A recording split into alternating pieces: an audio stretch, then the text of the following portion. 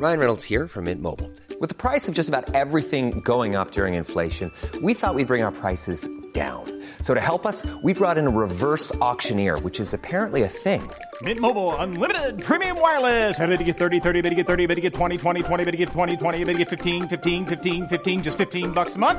Sold! Give it a try at mintmobile.com/switch. $45 up front for 3 months plus taxes and fees. Promo rate for new customers for limited time. Unlimited more than 40 gigabytes per month. Slows full terms at mintmobile.com.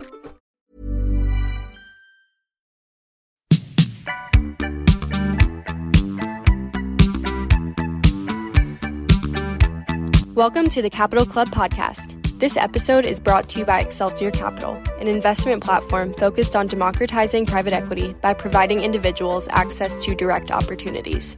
To learn more about the firm and the Capital Club community, visit our website at www.excelsiorgp.com and connect with Brian on LinkedIn.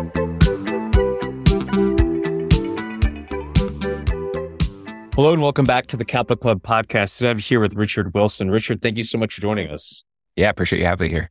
Richard is a third-generation Eagle Scout, husband and father of 3, living in Scottsdale, Arizona. He is the CEO and founder of the Family Office Club, the #1 largest association of over 3,000 registered ultra-wealthy families and their family offices. Richard's 18-person team operates multiple media platforms, including Dennis Investors LLC, InvestorResidences.com, Billionaires.com, and CommercialRealEstate.com. And Richard, let's start there. It's a question I ask a lot of folks that come on the show. What is your definition of a family office? Essentially a full balance sheet investment solution for an ultra wealthy family. So if you're worth $500,000 and you make a mistake on something, maybe it costs you $500 to file your taxes late or some interest on something late. But when you're really busy and you have 100 LLCs and you have 50 employees, one mistake might cost you $500,000 or $100,000, right? So there's more need to manage everything holistically and focus your energy. Got it. And you've been in this world for a while. How have you seen that definition change over time? It seems like, I've married into a family office. Over the last 10, 15 years, it's become an industry unto itself. And the term gets thrown around a lot, especially from a marketing perspective. I'm curious what you've experienced in your role. Yeah, I think the whole interview could just be on that, which nobody ever talks about. But so when I started, people told me I was wasting my time and that the family office space would never turn into anything. And it was back in 2007. And one time I was on Brian Tracy's TV show in 2010, and the guy next to me managed $500 million of wealth in New Jersey, right near New York City. And he had never heard of the word family office. And now almost everyone's heard of the word if you work in finance. Some wealthy people don't know what it is still. Some of my family members think I set up offices in people's basements or something. I have to explain it every time I go home. People use it in a sneaky way sometimes to get access to other wealthy people. They say, oh yeah, we're a family office. They say, oh really? What do you invest in? Oh, multifamily. Oh really? Oh, okay. Yeah. And then the next moment they want you to invest in their multifamily deals, and you find out the only thing they invest in is their own deals. And then they're selling other people deals 24/7. And that's like their only mission on planet Earth. So you see that out there quite a bit. I think that gets found out pretty quick when you talk to somebody. And then there's wealth management firms that want wealthier clients, and they might call themselves a multifamily office, but maybe it's just pretty much a wealth management firm trying to target some wealthier clients. So you have some of that happening, of course, when any term gets used more and more. Yeah. And I want to go a little bit deeper there because it seems like you do have some opinions, especially within the RIA channel and even wirehouses, multifamily offices masquerading as single family offices or groups offering up family office services that don't really understand what it means just as a way to grab AUM. What do you think the state of the industry is within the RIA multifamily office world? Right. Yeah, it's definitely very dynamic. There's a full spectrum out there. And I see some that say we offer a virtual family office solution. Like you said, when you dig in, they could maybe suggest a few service providers, but are not really playing that quarterback role. And what we found, unfortunately, is that so many families get charged $50,000 or $100,000 for a little piece of software for consultant advice. And we got tired of, we'd work with one family, charge them $4,000 to $7,000 a month to set up their family office. And it would try to work with another family that was even more exciting to work with. They needed our value even more. And the principal will get hung up on like paragraph 9 or what's the cancellation clause? Well, how many hours of our time do you get? It just became a friction point. And as our company grew, I realized like the value of getting to know those people is worth a lot more than charging them any fee. So we just went away with all fees. We just help people set up family offices for free. We give away the advice that others charge $100,000 for free. I just finished recording a 14 module mini series on YouTube called How to Start a Family Office. And it's like sitting down for an hour and a half of me talking nonstop, giving away 14 building blocks for a family office that you can watch at a 2 times playback speed. And the reason we do all of this is just that a lot of families don't know what they don't know. And they've got a lot to learn if it's their first time setting up a family office. And a lot of the industry is out to design a game board for them that allows them to collect $200 every time their client passes go. But the whole point of a family office is to custom design your game boards. If you made your money in dry cleaners and you really like storage, okay, maybe you do a little bit of that stuff directly and you go passive on other things and really customize it to your DNA, your strengths, what you love doing. And maybe you just want to sit on the beach and that's fine too. But if you don't design your own game board, someone else will for you and then they're going to have more fun than you. I like that analogy. And it is confusing and it's really morphed a lot over the last decade. Something else that I've noticed I'd love to hear your thoughts on is some of these larger families, and especially some of the big liquidity events that we've seen over the last 5 years, especially with COVID, they're now proper private equity firms themselves. I don't think they actually are even family offices any longer. They're competing directly with Wall Street or the Bay Area, whatever asset class that they're playing in. They've professionalized themselves to an extent that they actually are becoming what they tried to get away from initially. Right. Sometimes. I mean, I think there's a big difference between a family office being so dialed in on their deal origination and so dialed in on their sophistication of leveraging debt and structuring deals and so well staffed with private equity brains that they just do amazing investments. I think that's very different than someone who says, okay, we did that ourselves for 5, 7, 10 years. Now all of our friends are asking for access.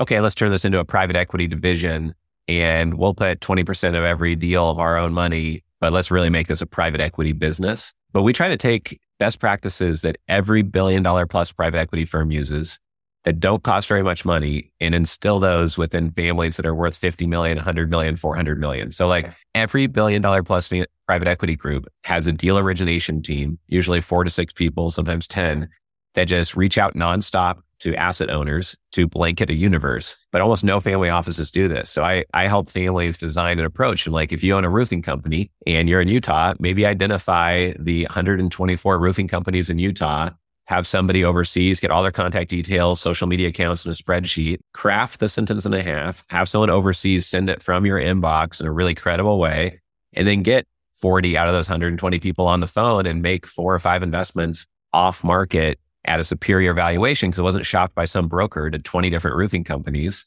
And they seriously need your help because you're a bigger roofing company than them, or you sold your roofing company.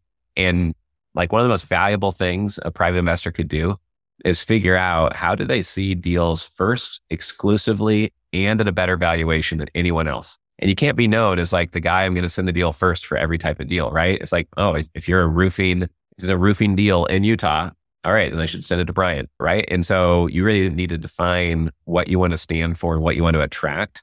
And I'll stop there so I don't talk too long. But basically, like you want to see deals first exclusively at a better valuation. Yeah, I think applying the private equity playbook to a family corpus of assets makes a ton of sense. It is a way to actually differentiate and create true alpha.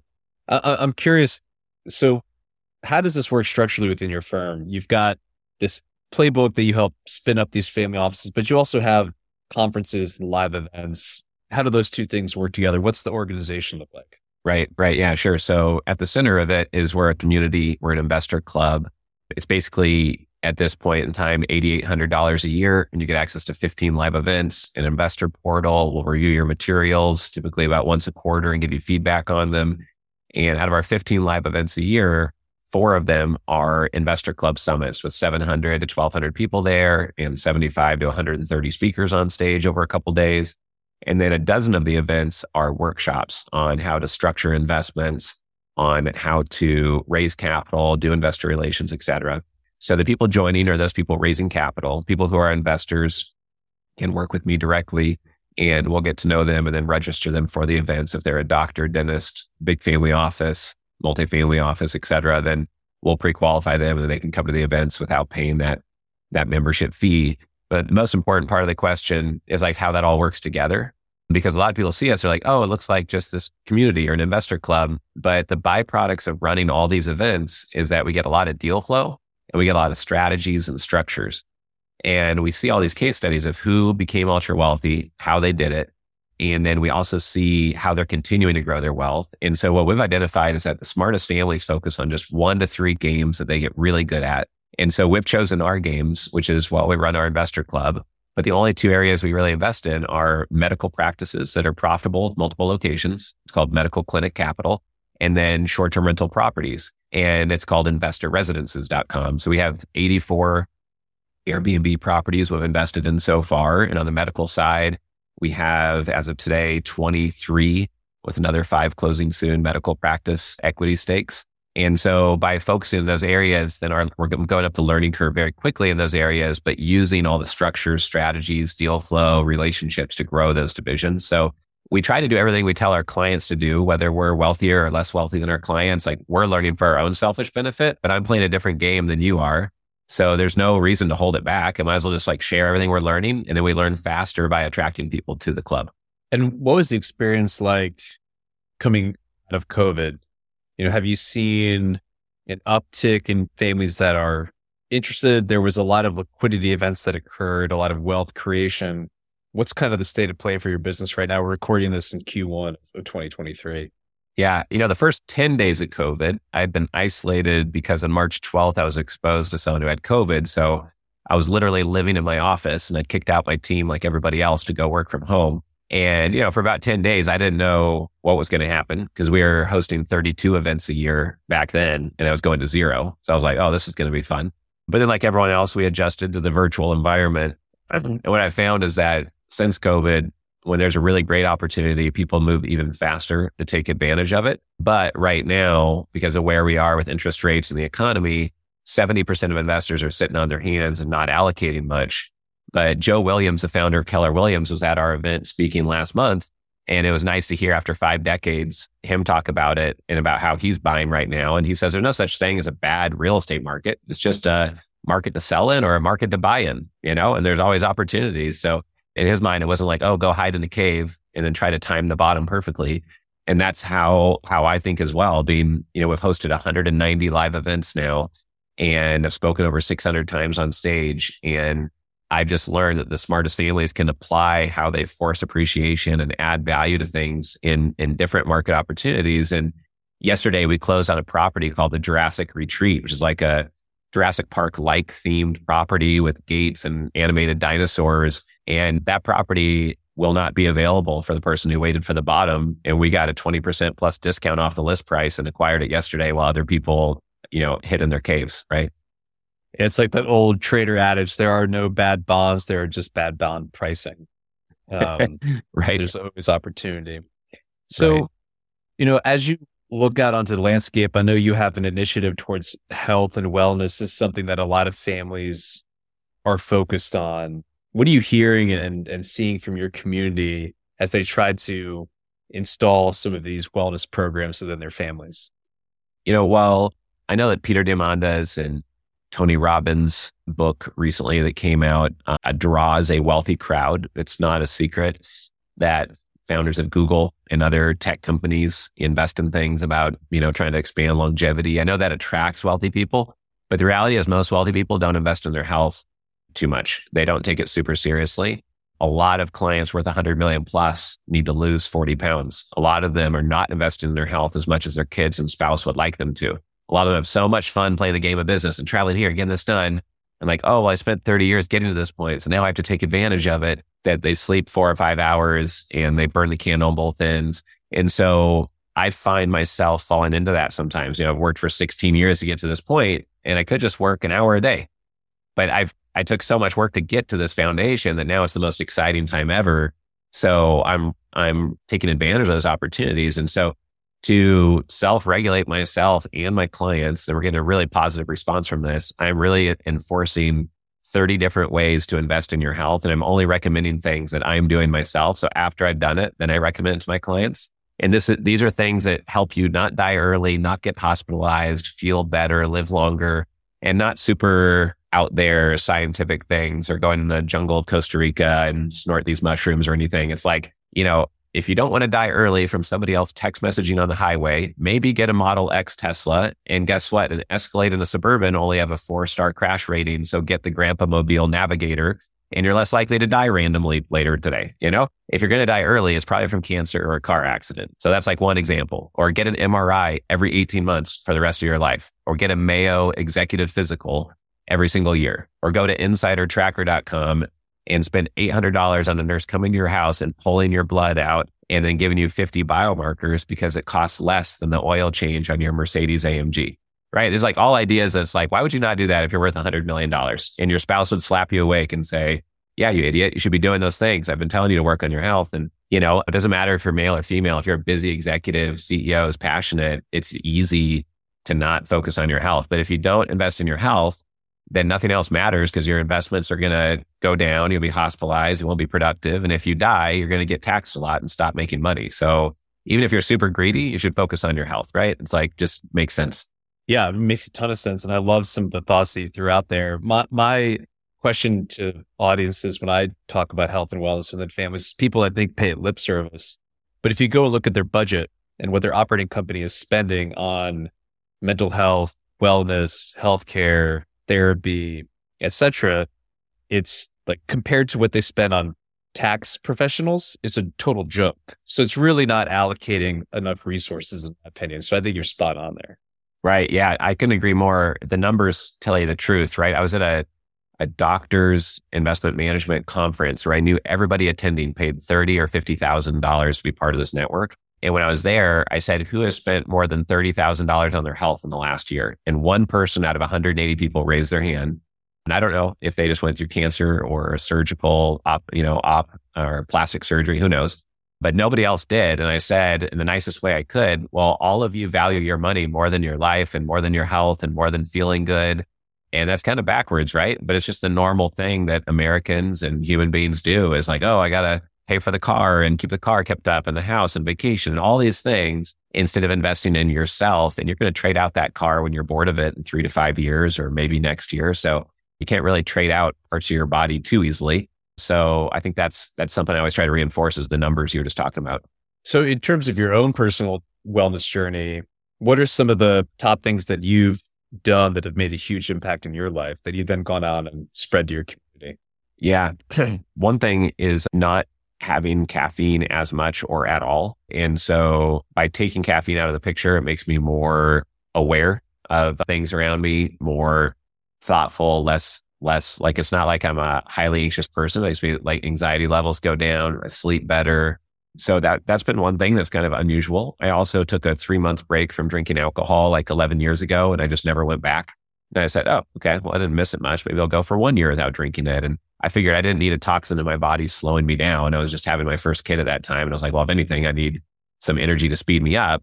And then one of my mentors, Evan Pagan, taught me like, well, it's good to have energy, but you want to have energy because you're healthy and feeling great, not fake energy from, caffeine or God forbid, cocaine or something ridiculous, right? So I think that's one thing that's not super intuitive. And then there's a book called Why We Sleep.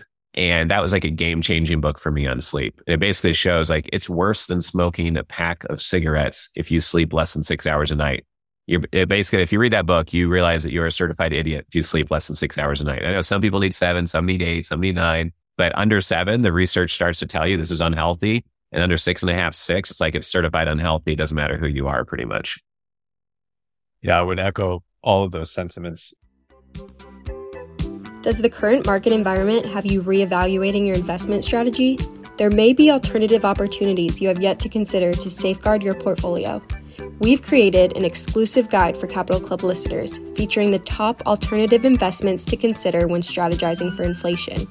Download it today at excelsiorgp.com/download to learn how you can protect your portfolio, diversify your assets, and take advantage of tax benefits in today's market. That's excelsiorgp.com/download.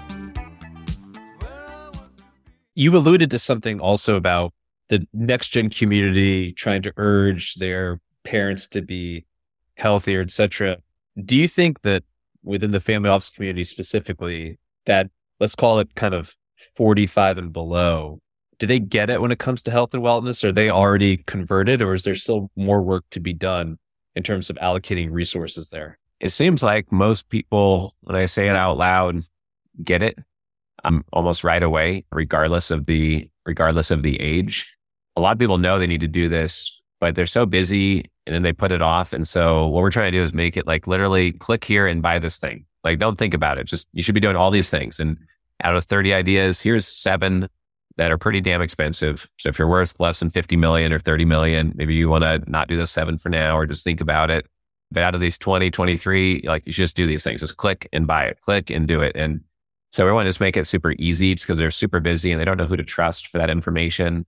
And I'm not their doctor. They should ask their doctor before taking any medicine, but nothing we're suggesting is like medicine or even really a supplement. It's like, oh, here's something just to evaluate and make sure you don't have a problem here, or go talk to doctors. Like, one service is called, I haven't used them yet, so it's not officially on our list, but I saw it recently. It's called Go Forward.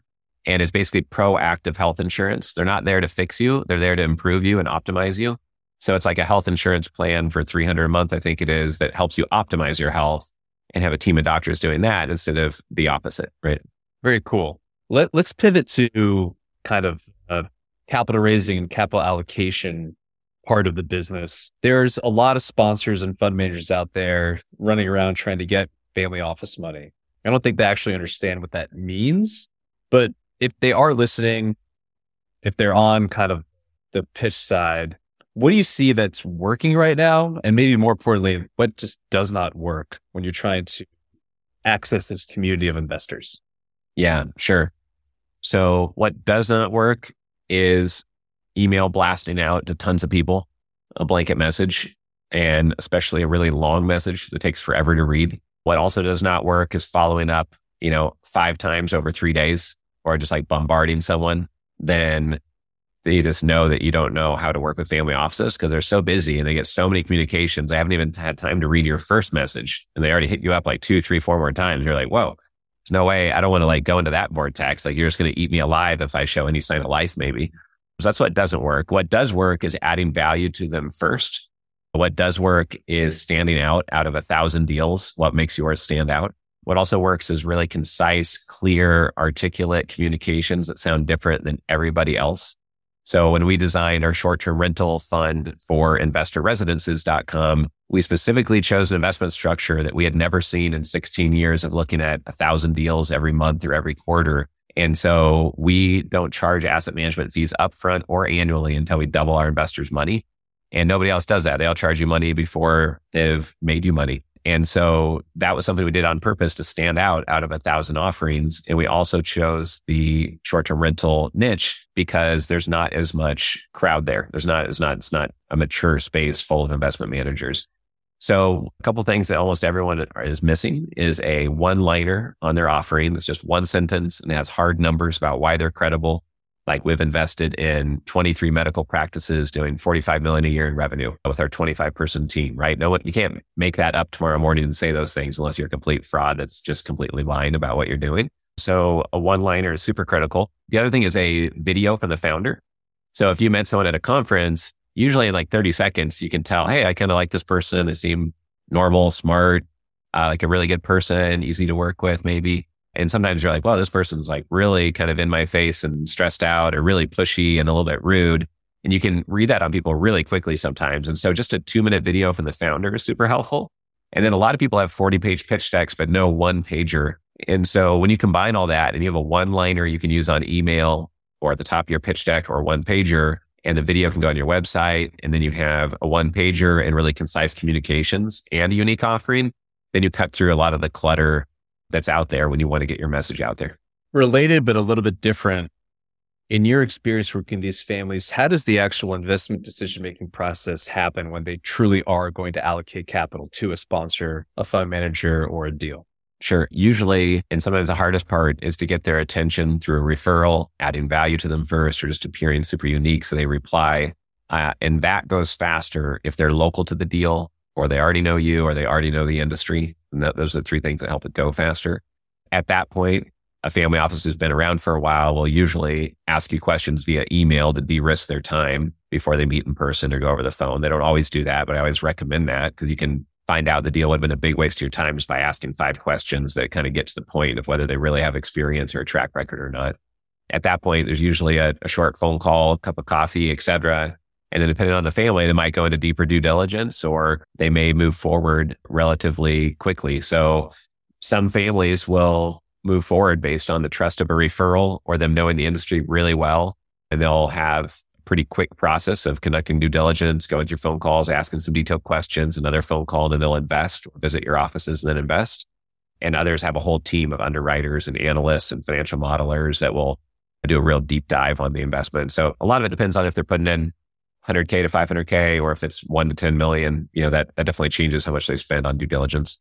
Yeah, I think that's the biggest takeaway I've had in this world is for these folks that where anything is possible, time is the biggest rate limiting factor for them. And it is going to be the driving function of whether or not they want to work with you. And that goes everything from, to your point, your marketing materials, to your pitch, to your onboarding, to the investor relations and communication. It has to be seamless and it has to be really top notch, because if you start wasting their time, they'll never forgive you, in my experience. Right. Yeah, for sure. Their time is worth a ton. And that's why, like what you said, if you approach somebody and you have a Gmail address or a 1990s clip art logo and an offering that looks like everybody else's, it just shows you don't even take yourself seriously. It's like, why should they invest their time if you didn't invest $8 in a GoDaddy domain name so you have a professional email address, right? Like, because just them reading that one-liner was worth more than $8 of their time. So it just shows that you don't take yourself seriously, and nobody will take you more seriously than you take yourself. And that's why, we bought billionaires.com and why we try to have everything branded and dialed in as much as we can, because otherwise, why should someone else take you seriously if you don't care about your own stuff, right? Yeah, 100%. What have you seen? We referenced this earlier in the conversation. There's been a lot of new wealth created since the great financial crisis. These families behave and operate very differently than, call it, a multi-generational family that's been around for 4 or 5 generations. I don't like the term old money versus new, but what are you seeing differentiation wise in terms of how some of this new wealth creation invests versus how a multi-generational family that's been around for 100 years typically will allocate capital? Right. I would say that newer trend that is picked up by newer family offices more often is doing co-GP deals and joint venture deals. So that could give them superior terms or pay lower fees and provide all the capital that somebody needs in the deal potentially. Sure. So I think that's a trend. While people like to talk about ESG and they like to talk about impact investing, and those who do actually take action on it are the newer generation, not many of my clients focus on that explicitly. Many of them focus on doing business in a way that adds value to other people. Almost all of them donate money, but they aren't going around saying, show me only ESG deals, show me only impact deals. The ones who are, again, are the younger generations, but I work with some of the younger ones as well. And they're not as focused on that as the media and people would have you believe, and lots of people have their own set of values that maybe don't fit a ESG blueprint, greenwashing stamp, but they like to add value back in their own way. For example, a roofing company, I know they donate a roof every quarter to a veteran, or a dental clinic. I know if someone can't afford the dental care and they're in great pain, they'll tell them, oh yeah, we'll just bill your insurance. You're good. And they'll help them and just, they know they can't bill the insurance. They're already in the chair. At that point, just get the tooth out of there, get them on their way. There's no point like not serving them. It takes 5 minutes to take it out. So there's all different ways people give back. Those are some of the trends I notice most often is the co-GP. And then the one other trend I have to mention though is just that a lot of people who are older don't even think of themselves as having a family office, but they have 100 LLCs and they're worth $100 million plus. So just even identifying as a family office and formalizing your SFO, your single family office or your virtual family office is a trend in itself that really is a younger generation pushed trend, even if they're convincing their 65 or 75-year-old dad to take that action.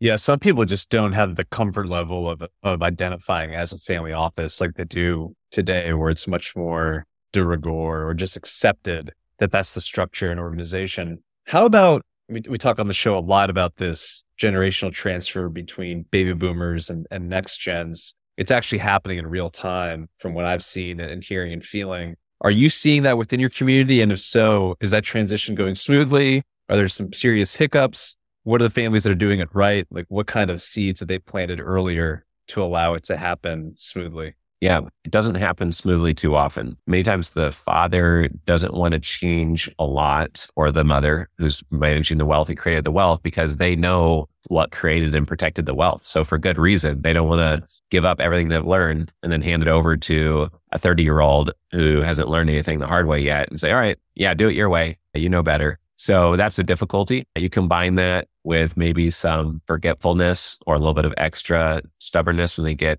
into late 70s or 80s, maybe, and it makes things even harder. The earlier you start that conversation, I think the better. And the earlier you start grooming the next generation, the better. I've had my daughters, when they want to buy something, to try to help them do like a lemonade stand and make their own money to buy that thing. I plan on buying my daughters, or having them, borrow money from the family to buy like a vending machine business, et cetera. As they get older, they're just 6, 8, and 10 right now. But I want them to learn the value of earning money, managing money, what profit means, tax returns, all of that very early. So I could trust them with a division of the business later, or have them go out in the world and come back and trust them with managing something. And a lot of families don't start that process until pretty late. And there's a struggle between the younger generation wanting to take over and maybe being eager to do so, and the older generation wanting to stick to their ways and not even tell everybody what assets exist, maybe. It seems like you've drawn some really good lessons from working alongside some of these families. What are some of the common characteristics you see across, we'll call successful families, ones that are able to go through 2, 3, 4 generations of inheritance? Right. I think knowing that you do not want to control everything in-house, no matter how many billions of dollars of capital you have, is a best practice. Even multi-billion-dollar family offices that do well typically only do 1 to 3 things internally.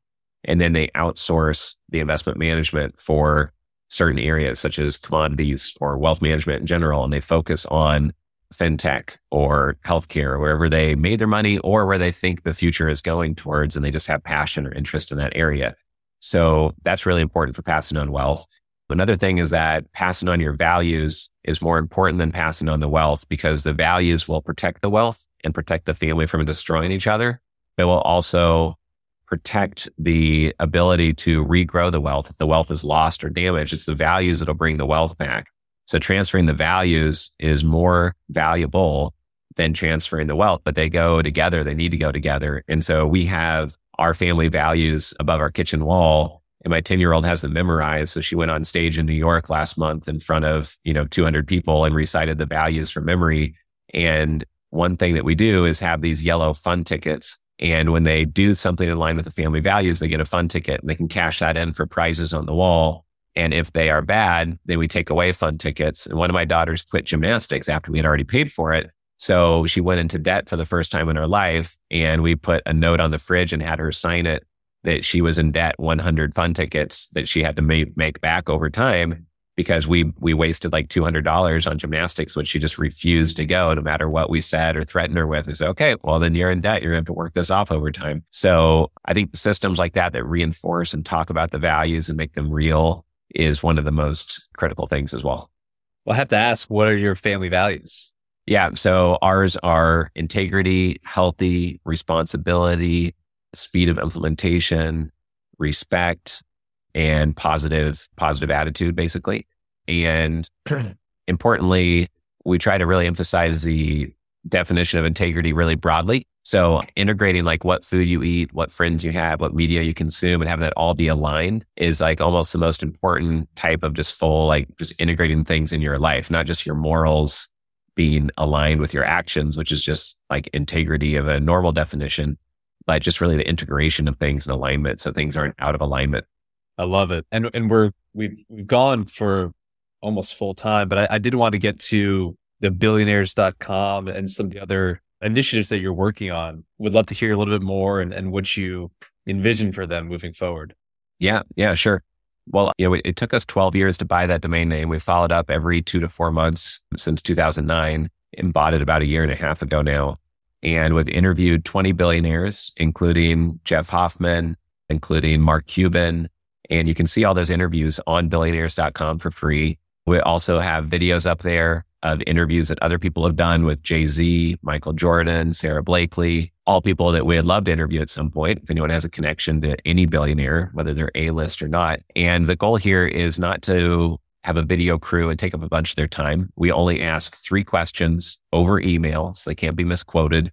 and they're non-invasive questions. So we're basically asking them what they've learned while becoming a billionaire in a way that would be helpful to anybody, whether they're starting a business or in high school, or whether they're worth $100 million, or whether they're another billionaire that wants to learn from other billionaires. And the vision here is that if I could interview 100 billionaires and I just asked to gather not only a website, billionaires.com, where you can just stream insights from billionaires, but we'll have 300 insights from 100 billionaires in a little 100-page book. And I think it'll be one of the most dense resources in the world, where you just get ideas straight from billionaires. And if you're going to learn how to play basketball, you could read a bunch of books and you could watch YouTube videos from college basketball players. You'd probably learn quite a lot. But if you could read books and learn from Kobe and LeBron and Jordan, or only from NBA players, why wouldn't you do that first, right? So that's my thesis, is like, why watch any YouTube videos or read any books from non-billionaires until you've consumed all the things from billionaires first, because they're the NBA players, and then maybe go read the other books and consume the other YouTube videos. That's kind of the mission we're on, is just to aggregate insights from billionaires in one place. And we figure we'll come away with at least one good idea after doing that, 100 of those. That's awesome. Well, Richard, I want to thank you so much for coming on. For those listening, please do leave a review. Let us know your favorite part of the conversation. And Richard, if folks are interested in learning more about, you called out the website, but the conference, the investments you're making, being part of your community, what's the best way for them to connect? Sure. The number one best place is to go to familyoffices.com, because you can see our conference schedule. You can see charter membership if you want to join the investor club, if you're raising capital for something, but we also have a free book on family offices there. If you're raising capital, we have a free book for you at capitalraising.com. If you're an investor and you want to get in touch with me, you can just go to investorclub.com and fill out that form, or shoot me a text message from what you see on there. And don't forget, if you're starting a family office, with those 14 modules, it's a mini series on YouTube on how to start a family office. And that's probably the most value per minute I can give someone if they're an investor really looking to put together a family office solution, or if they're ultra wealthy. And there is one other question I ask everybody that comes on the show. Do you have a daily practice that helps bring peace to your life? I do. What I do is read over my one-pager every single day that has my monthly, annual, and quarterly goals. And then it has all my little, 50 different little one-liners and forewords that remind me of how I want to live my life and what will be the path to getting things done. Like, for example, it's more important to work. It's not how hard you work, it's what you do. And don't do anything that's linear, only do exponential things, or I won't take a meeting that I don't want to take, etc. And I've got 50 of those little statements and strategies. And by reading my monthly, quarterly, annual goals and all those little statements every single morning before I start my day, they're laminated where I shave every day, then I'm entering the world with kind of my lenses on of this is what's important to me and this is how I'm going to act. And that just helps shield from things very quickly that would be a distraction otherwise. So that kind of makes things more focused and calm. I love it. I'm glad you took my meeting. So thank you for coming on the show. This is great. I encourage people to check out the website. You do provide some really great content, and I'm going to check out the modules. That sounds really cool. And Richard, thank you again for coming on. I look forward to staying in touch. Appreciate it. Yeah, let's do so. Thank you for joining us for today's episode of The Capital Club. If you enjoyed what you heard in this episode, please rate, or leave us a review, and stay tuned for our next episode coming soon.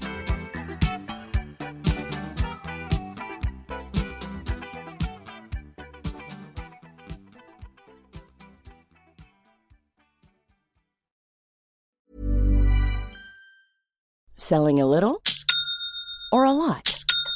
Shopify helps you do your thing however you cha-ching. Shopify is the global commerce platform that helps you sell at every stage of your business. From the launch your online shop stage to the first real-life store stage, all the way to the did we just hit a million orders stage.